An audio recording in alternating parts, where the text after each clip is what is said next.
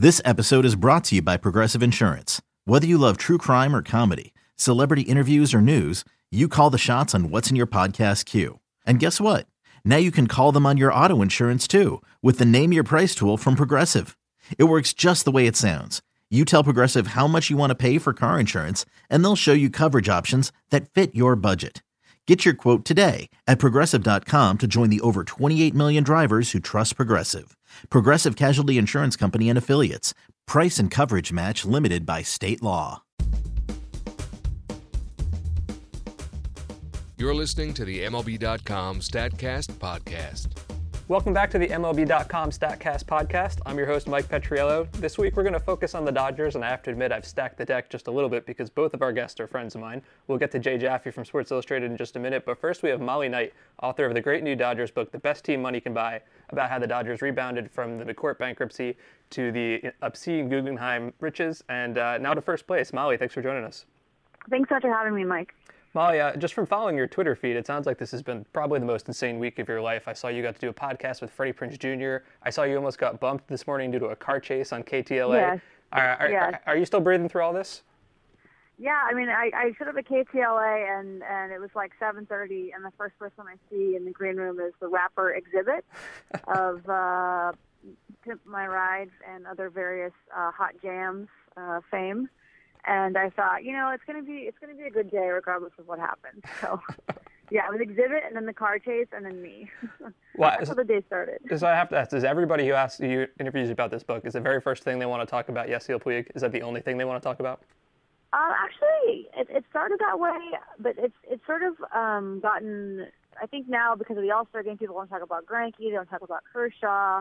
I've been getting a lot of questions about the ownership and just the money involved and, like, why can't they win? So yeah, of course people want to know about Puig because he's the most fascinating player in baseball probably. But luckily there's been some other questions, too.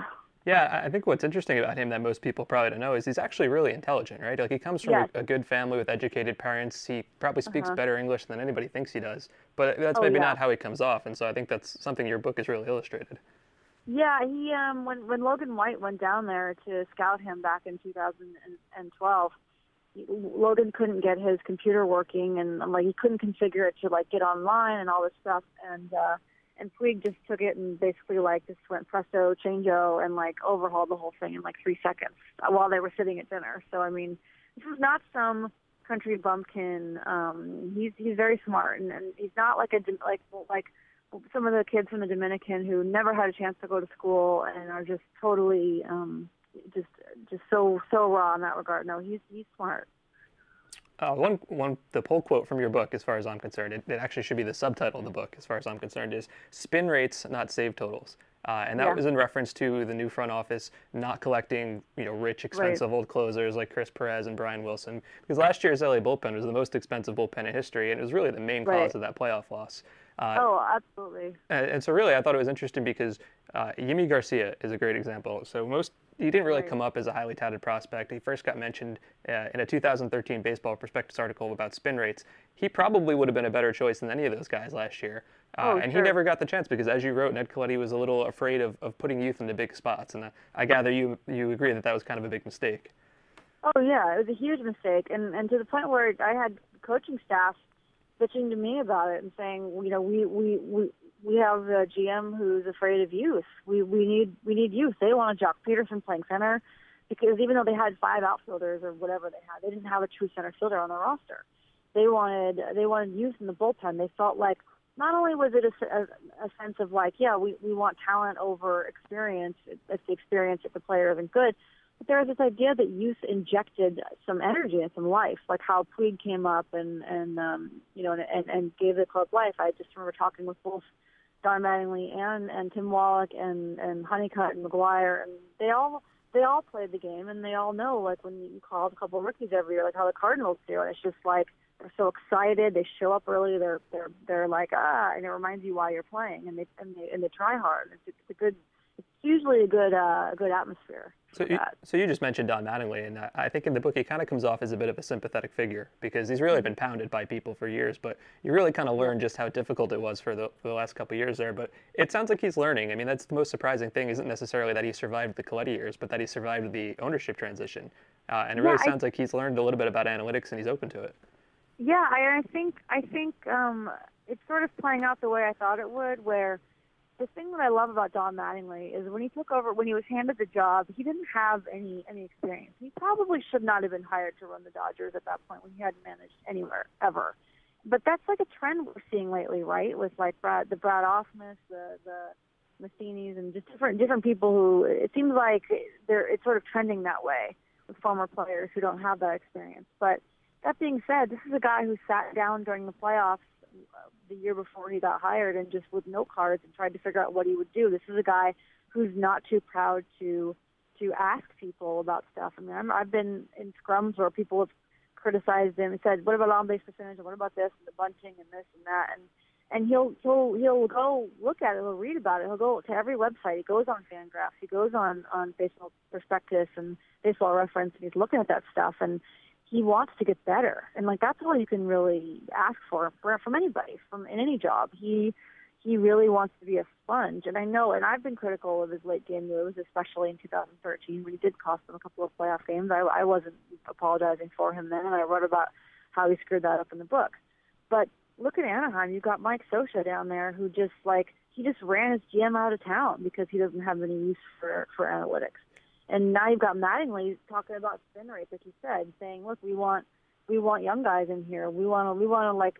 It would be stupid not to use all the information available to us." So I think it's sort of like he's at the right nexus of a guy who played and is really good and has the respect of the players that way, but who also will be really, really can be really, really open and influenced by the nerds. I think that's like what you want in any manager. But does it feel like a lot of fans have been slow to pick up on that? Like, this team's pretty good. They're tied with St. Louis for the largest division lead at the break.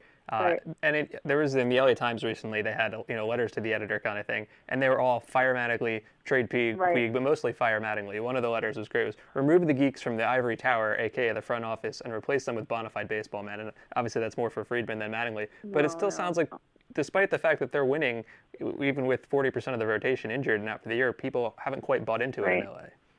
Well, I wonder what that person who wrote that letter, I wonder if that person understands that was the front office that traded Matt Kemp for Grandal and pieces that brought in other nice players and freed up a spot for Jock Peterson. Even if they hadn't gotten Grandal in that deal, just freeing up the spot for Jock Peterson was huge. Like, not to mention you've got Grandal, who's an all-star who rakes and who's been, I think, a great compliment to what A.J. Ellis can do, which is sort of help manage the staff and kind of be a coach and play every 5 days or every twice out of 5 days or whatever. I think it's a really nice. I just think that they did a great trade there. They did some great trades. So fans have to look at that too. That's a baseball move. That's not a nerd thing or like whatever. I mean, I don't know. I think that fans are upset and frustrated about the heartbreaking, bitter losses in the playoffs, and I think that's really left a taste, and people are just wanting it to be October already. And there's this sense, I think if the Dodgers had gone out and steamrolled the Giants and the Cardinals already this year, then there wouldn't be that angst. But they got drubbed by the Cardinals, and they got drubbed in San Francisco by the Giants too. So I think there's just this like sense of dread that people are just like, yeah, we're going to win the division, but what about October? We're not beating that whole narrative about not beating good teams. I think that's just Giants and Cardinals related angst. Yeah, and I think that's fair. But I don't think anybody actually cares about like, whoa, well, we beat the Mets last week and they were under 500 and now they're above. I mean, that whole thing is so stupid. I think it's just the St. Louis, San Francisco But it's funny, they never go to that logical extension, which is that the Cardinals would beat the Dodgers this year, but the Cardinals are beating everybody this year. I mean, they're the best team in baseball. This is not Dodger specific; it's Cardinal specific. Right. I mean, that's right. And I think nobody really wants to see the Cardinals again, from a Dodger perspective, in October. But that very well might be what happens, just because the Cardinals aren't going anywhere until someone knocks them off. Yeah, I think baseball is it can be so random. We look at the World Series last year, and I think that makes the sport fantastic, but I also think it makes it brutal because there's just no way to control it. It's not like the NBA where, like, the Warriors, like, they were so good, and, like, everyone knew they were good, and, like, they were the team to beat. And then you have LeBron. Like, you pretty much had an idea that those two teams were going to be, if not in the finals, then like in the semifinals. They were going to be in it. With baseball, I mean, we don't know. Like, there are 10, 15 teams that could be in the World Series, and we just don't know at this point. Based on last year, the Royals, as you know, they bunted their way there. They had like mediocre starting pitchers and an inept manager, and there they were, like in Game 7 of the World Series. So it's hard. It's frustrating. Back to your book really quick. The standout character of the book for me is not Puig, it's Zach Greinke. All right, and I already liked Zach Greinke, but just reading about him, he seems like the most fascinating human being in the world, and I think that actually makes it more interesting about the opt-out he's got coming up. I mean, he's been pretty clear that he's going to go where he gets the most money, but it also seems like he's pretty comfortable in LA. So what's your take on that? He's opting out most likely, but do you think he's leaving? Yeah. Well, it's weird because fans are like super bummed that he's opting out. I mean, my reaction to that is like, you want your players to opt out into their contracts because that means that they've been living up to or exceeding those contracts, right? Like, you don't want a situation where you have a Brian Wilson like, of course I'm going to exercise my player option and stay because I know I'm not going to get anywhere near that. That means that your general manager made a bad deal. And so Greinke, I mean, he's going to opt out because even if he's going to stay in LA, he's going to opt out because he wants a new deal. He should be looking for Max Scherzer type money. I mean, look at the numbers he's putting up, and he's like a year older than Scherzer. Scherzer's like Scherzer's 30 or 31. I think Greinke's a year older than Scherzer, so he should be in line for like a 7-year deal. I think he's like a Greg Maddux type, where he can just control pitches and finesse and be phenomenal for the better part of the next decade. There are concerns about his elbow, obviously, because it's been barking forever, and I don't know what they're going to do if this new front office is gonna try to extend him, but I would think he's really comfortable here. It's clear he's happy. I mean, look at him. He's growing his hair out. He's walking up the Careless Whisperer.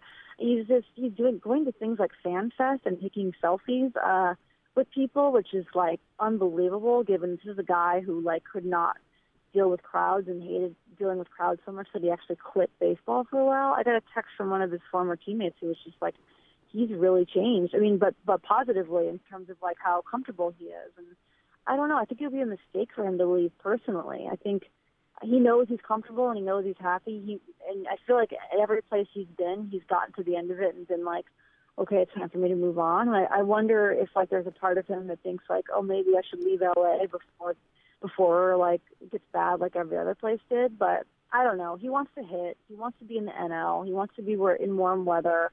He wants to play for a winner. And I think he loves his front office full of nerds. I mean, shoot, they might hire him when this is all over. I don't know.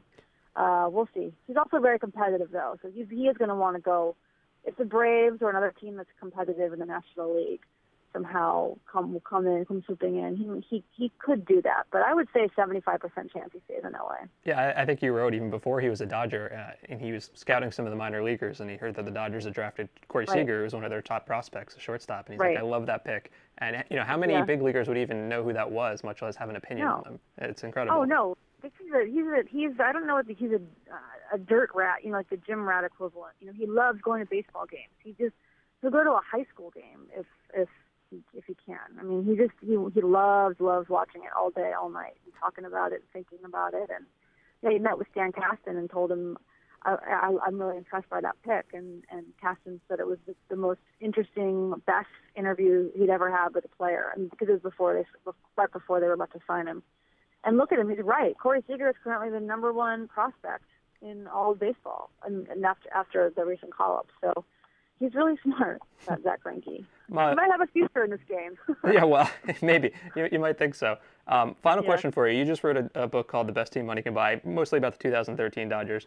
About 20 years ago, there was a book called The Worst Team Money Can Buy about the 1992 Mets, which are just a total disaster and implosion. From a writer's point of view, which situation was more fun to write about? Oh, my situation was more fun to write about. Look, it's always fun. I got so lucky with the characters, and I think I've had people who are Dodger fans love it, but I've had people who are not Dodger fans say, "Is this book for if I'm a Dodger fan, can I still enjoy it?" And it's like, look, this is about characters, right? The book's not about me. It's not about a recap of every Dodger game. It's like these players are fun and crazy and weird and bizarre and like I don't know. I can't imagine a more fun group to write about than Zach Greinke and Yasiel Puig and Clayton Kershaw and Matt Kemp and Hanley Ramirez, and it's just nuts, all of them. I love them. It's a great book. I really enjoyed it. And, I learned a few things, and I think that's saying something considering that I've followed the team pretty closely over the last couple of years. The Best Team Money Can Buy out now, Molly Knight. Thanks so much for your time. Thank you so much, Mike. With me today is Jay Jaffe from Sports Illustrated. Jay, thanks for being with us. Hey, good to be here, Mike. Jay, and I've been working with StatCast for a little while, and I feel like we've sold you short a little bit because when this first came out last year, you were tweeting or writing about how you wanted to call it OMGFX, and I'm actually terribly disappointed that didn't stick. Yeah, I mean, obviously, I was flattered that a lot of people seem to really like that, including Rob Nyer, who used it several times and even credited me for coming up with it. So, yeah, I'm a little disappointed that didn't stick, but we'll always have that as our slang term or colloquial term for it, because I think that does a better job of describing what it is in terms of comparing it to the pitch effects and the field effects and all these other effects that we've come to talk about. And I think it's interesting because it allows us to have maybe a little bit of a different look at some guys. So I want to start with Miguel Sano, called up by the Twins not too long ago, and you wrote about him. He's only been in the big leagues for about 2 weeks, so we're obviously crazy small samples here. But since his debut, he's got a 99-mile-an-hour average exit velocity, which leads all of baseball. And when you wrote about him, you said that you actually saw him take batting practice before the 2013 Futures game at Citi Field. What was that like? Like, how clear was it right then that he had huge power? Oh, it was definitely clear. I mean, this is a big boy. I mean, he's like 6'4", 260 now. Very big guy, and the ball just makes that that sound off the bat that just turns your head. And gotten to see him just briefly. I mean, I'm no scout, but I know when somebody's making that noise that I should watch for a few swings at least. And he was sending those balls out, and just a fun kid to watch. And certainly he's off to a good start at the major league level here. So that's been really cool to see as well. Twins are 49-40. They'd be a wild card if the season ended today. Are you buying or selling? I actually selling. I think they're. You look at the underlying indicators; they're a little bit over their heads. Maybe in better shape than they were at the start of the season when they got out to a hot start. But I mean, with Sano coming up, this is a legitimate bat for the middle of their lineup there, and maybe I'm selling them a little too low because if he's in the lineup and if they can get Byron Buxton back later in the season from that injury. Then that lineup starts to take a little bit of a different look, and it's no longer just the Danny Santana flash in the pans that I was maybe banking on at the beginning of the year, and it turned out to be some of the worst players in the major leagues. But I still think the pitching needs some work there.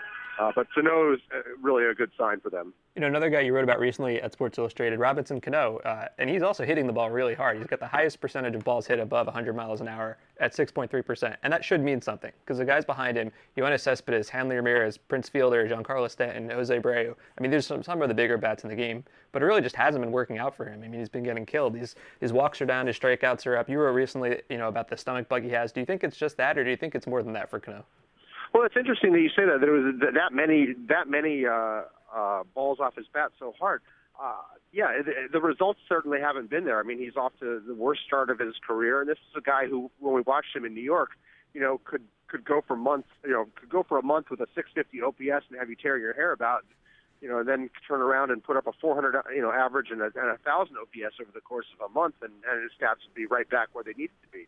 So, I think the stomach thing seems to be real. It's obviously having an impact on his nutrition and the rest of his training and conditioning, and probably, some psychological factors. But, if the ball is really coming off his bat that well, that I have to assume that sooner or later those hits are going to fall in, and his offense will trend upwards, and hopefully the Mariners can get the health stuff sorted out so he can go back to being the ball player that he was. Maybe not necessarily the 30-homer hitter that he was in New York, because Safeco Field's a much harder place to hit, but he was still a very productive player last year, just about on par with his final year in the Bronx once you adjust for ballpark.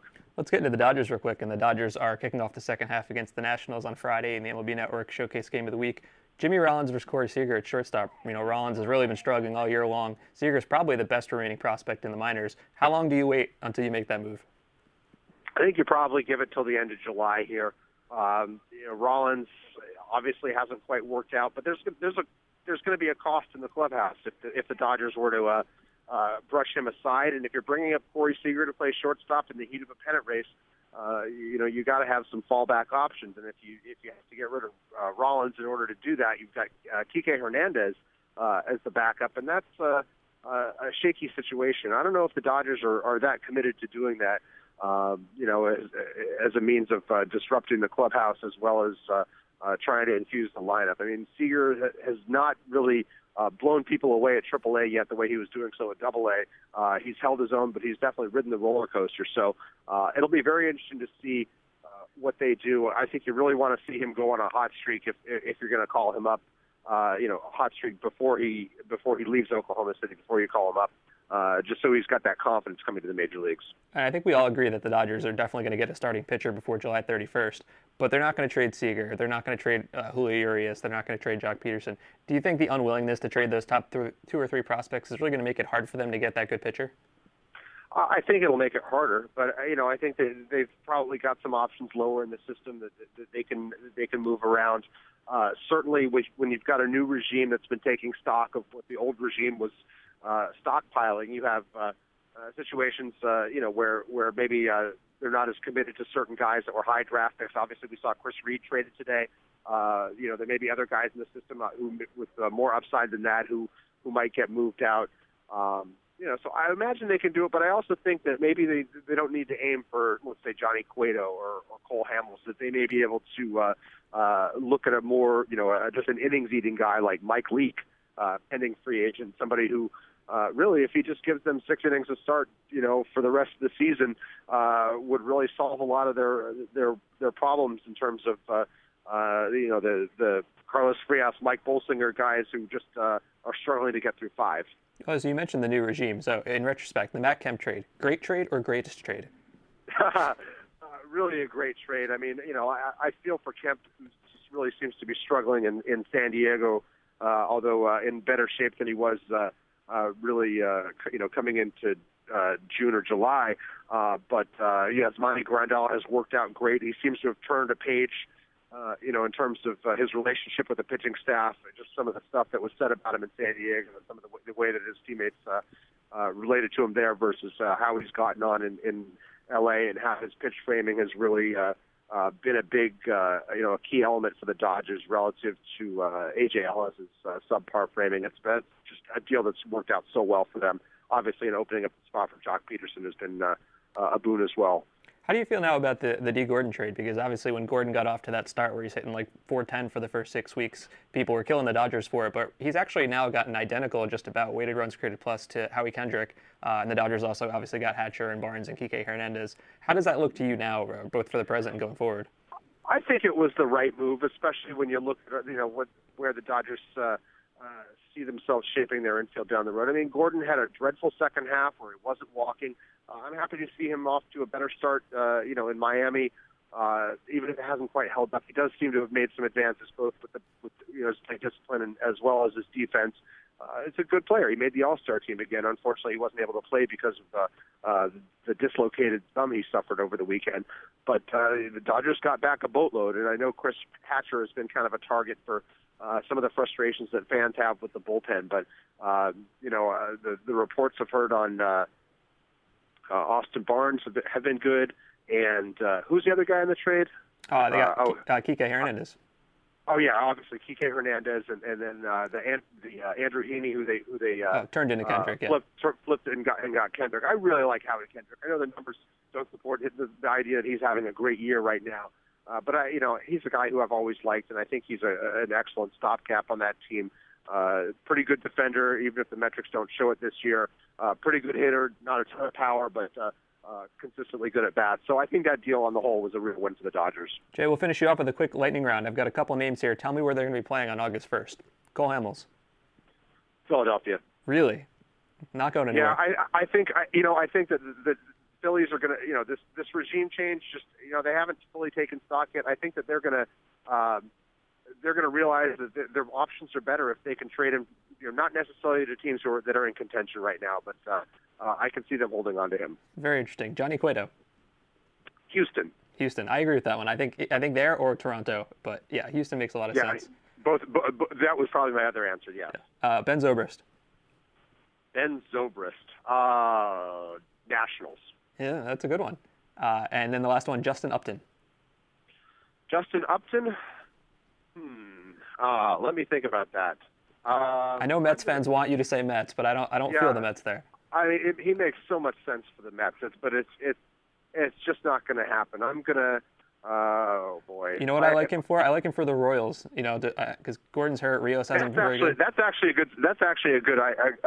good fit for him and for them. I mean, that would be something, you know, because especially when you look at what Alex Rios has done in right field, and you know, even if they get Gordon back and productive, they need another bat in that lineup, I think. So yeah, that's actually a good fit. I like that idea. Jay, thanks so much for your time. You want to tell us real quick about a book on the Hall of Fame you're writing? That's right. I'm working on a book called The Cooperstown Casebook. It's about my JAWS system, which is based on wins above replacement and the comparing Hall of Fame candidates to the players who are already in. I am doing this for Thomas Dunn Publishers. Right now, the intended release is fall 2016. Although we're in discussions for possibly moving that date in either direction, depending on what kind of lead time the publisher wants here. So. But I'm working hard on it and hope to be done with it sometime by the end of the year. Excellent. Jay, thanks so much. Jay Jaffe, read him at Sports Illustrated. Follow him at J_Jaffe for everything you need on beer and baseball and occasionally puppies. Jay, thanks so much. Hey, thanks. Thank you, Mike. Take care. This has been the MLB.com StatCast podcast. I'm your host, Mike Petriello. Catch you next time.